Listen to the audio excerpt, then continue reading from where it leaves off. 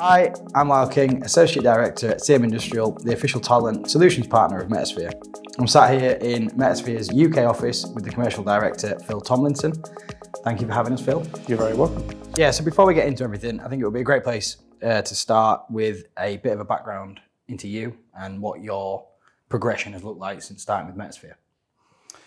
Yeah, okay. Normally we get to these things, you get into, is it the potted history or do you want the quick version? So I've been with Metasphere for 10 years now, and that's been continuously in the commercial function of the business. Back in kind of 2012, when there was a much smaller team here, and we were kind of really focused on a particular area of business in the UK whilst we build the expansion profile. In 2013, I was asked to kind of lead the sales function as a sales manager. We were still operating just outside the UK then. As we moved to open the office in Sydney in 2014, 2015, I moved into a sales director's role, but I was much more focused on the areas kind of west of kind of Southeast Asia and Sydney, and Australia.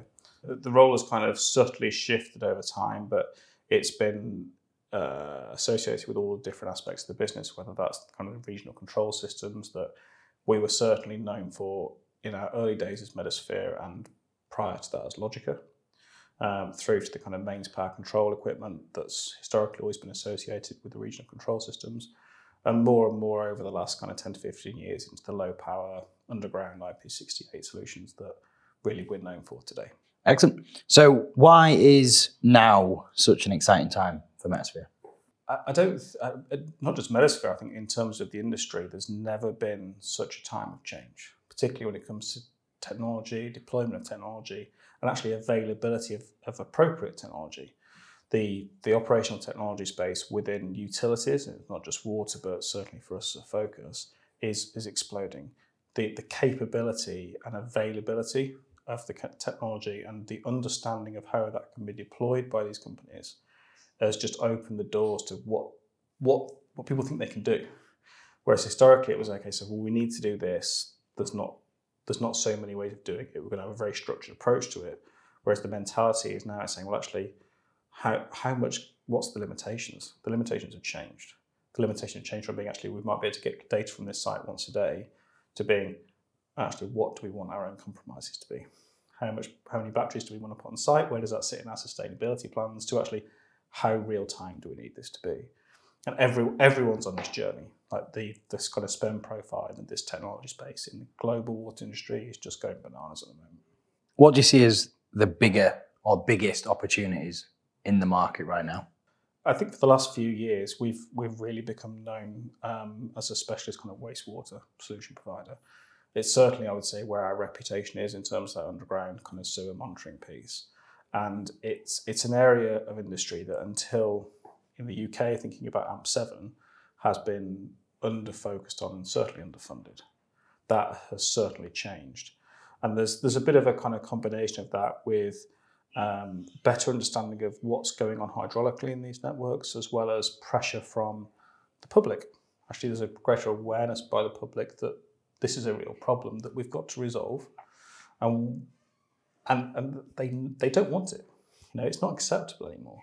The answer can't be, well, actually, this is how the systems are designed to operate. This is a protection valve. And yes, that's true. But if you accept that the demographic pressures and change in how our consumption patterns are impacting this, we can't just replace everything. And we can't just kind of say, well, actually, we're going to remove all CSOs from the networks. It's going to cost billions of pounds to do and take longer than I'm going to spend working in the industry probably. So there's got to be a better way of doing it. And people have talked about things like tech, not tank, in terms of how you kind of manage sections of network.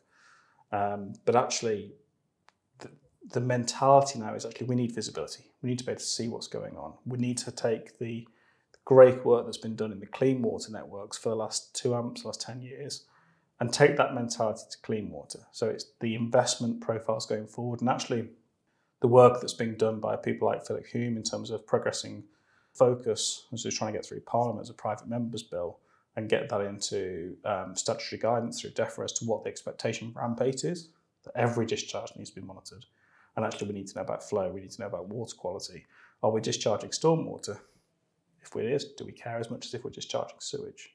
Is it domestic? Is it environment? Is it on the street? All these things have different implications. And it means it's a hugely exciting time to be in the industry because there's a lot of change, there's a lot of focus, and actually there's projects happening. It does sound like a really interesting time. Now, Metasphere were recently given an award for the Art Sewer product line. Yeah. Could you explain a little bit about that? Yeah, so at last week's Water Innovation Awards, we were nominated for 2 categories. The one we won was about pollution initiative, so it's the pollution initiative of the year. And I mentioned before that actually our reputation of being known as a provider in this space, we've been on a bit of a journey for the last 4 years as to how we reframe that conversation.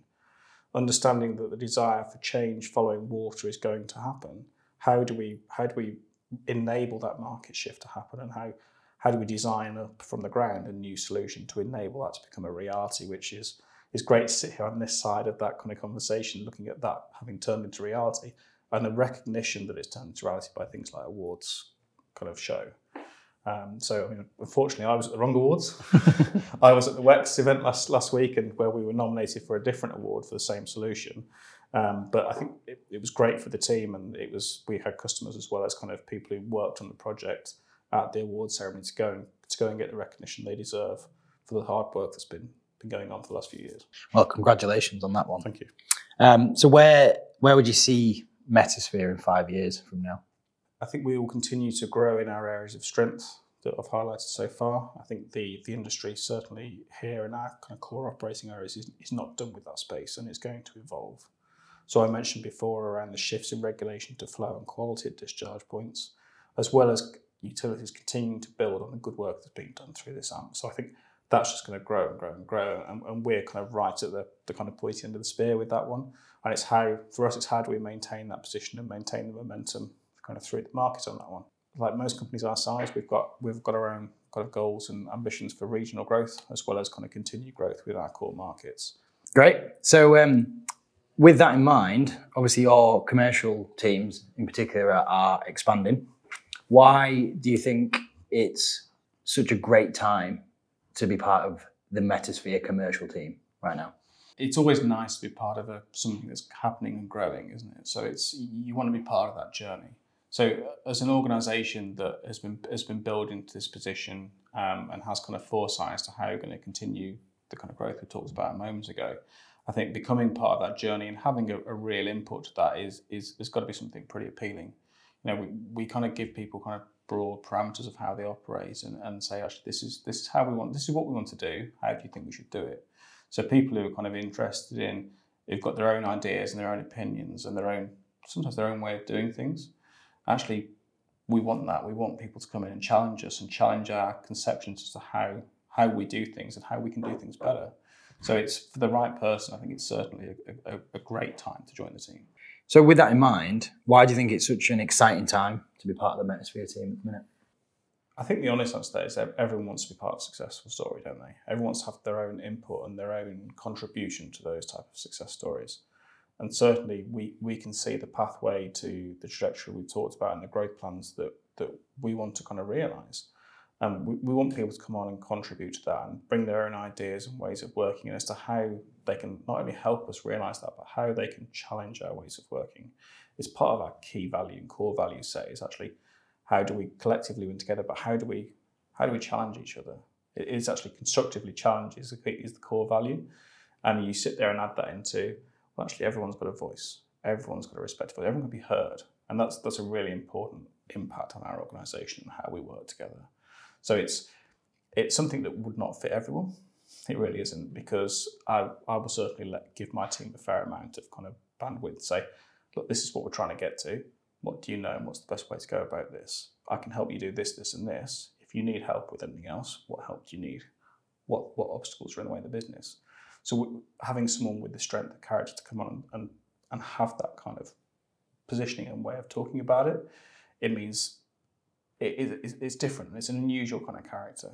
And that is the type of character we really kind of need here. And you see it from the kind of people in the team already, that actually the people who are in the commercial team in the UK today have been here for 6 years, have been here for 9 years, I've been here for 10 years.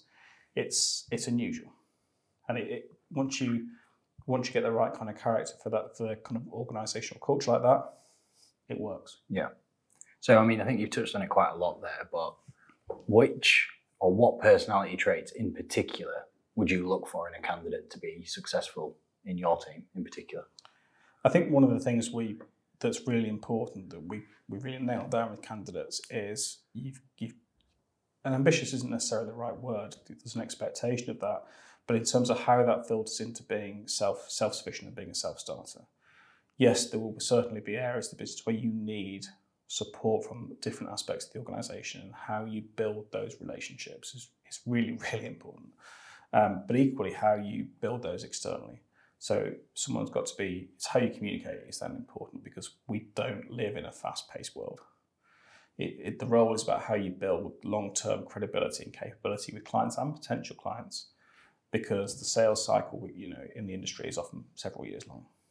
So the approach for that is really important. So there's a bit of a blend there between kind of patience that sits along the self-starting piece, which is it's an unusual combination, because certainly the commercial teams here are kind of heavily involved in the business development, pre-sale, post-sale, account management piece.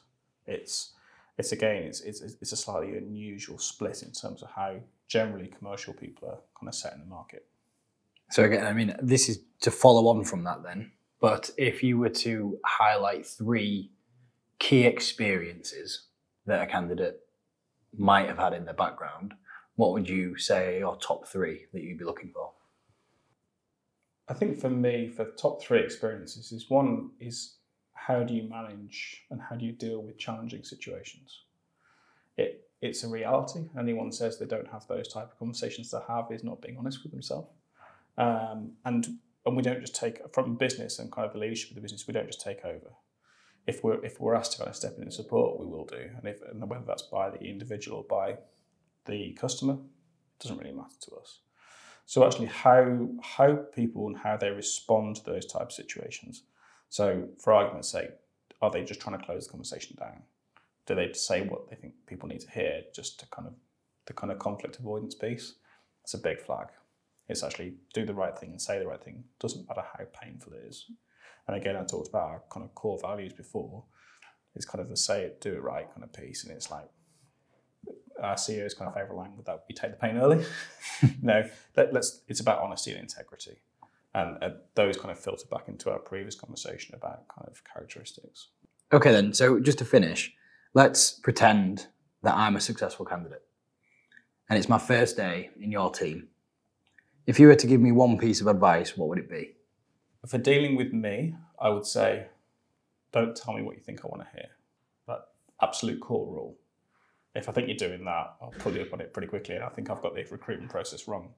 If it's a case of how to settle into the organisation, it's spend the time, take the time to build the relationships with the core team in the office, because you will need those people more than you think you will.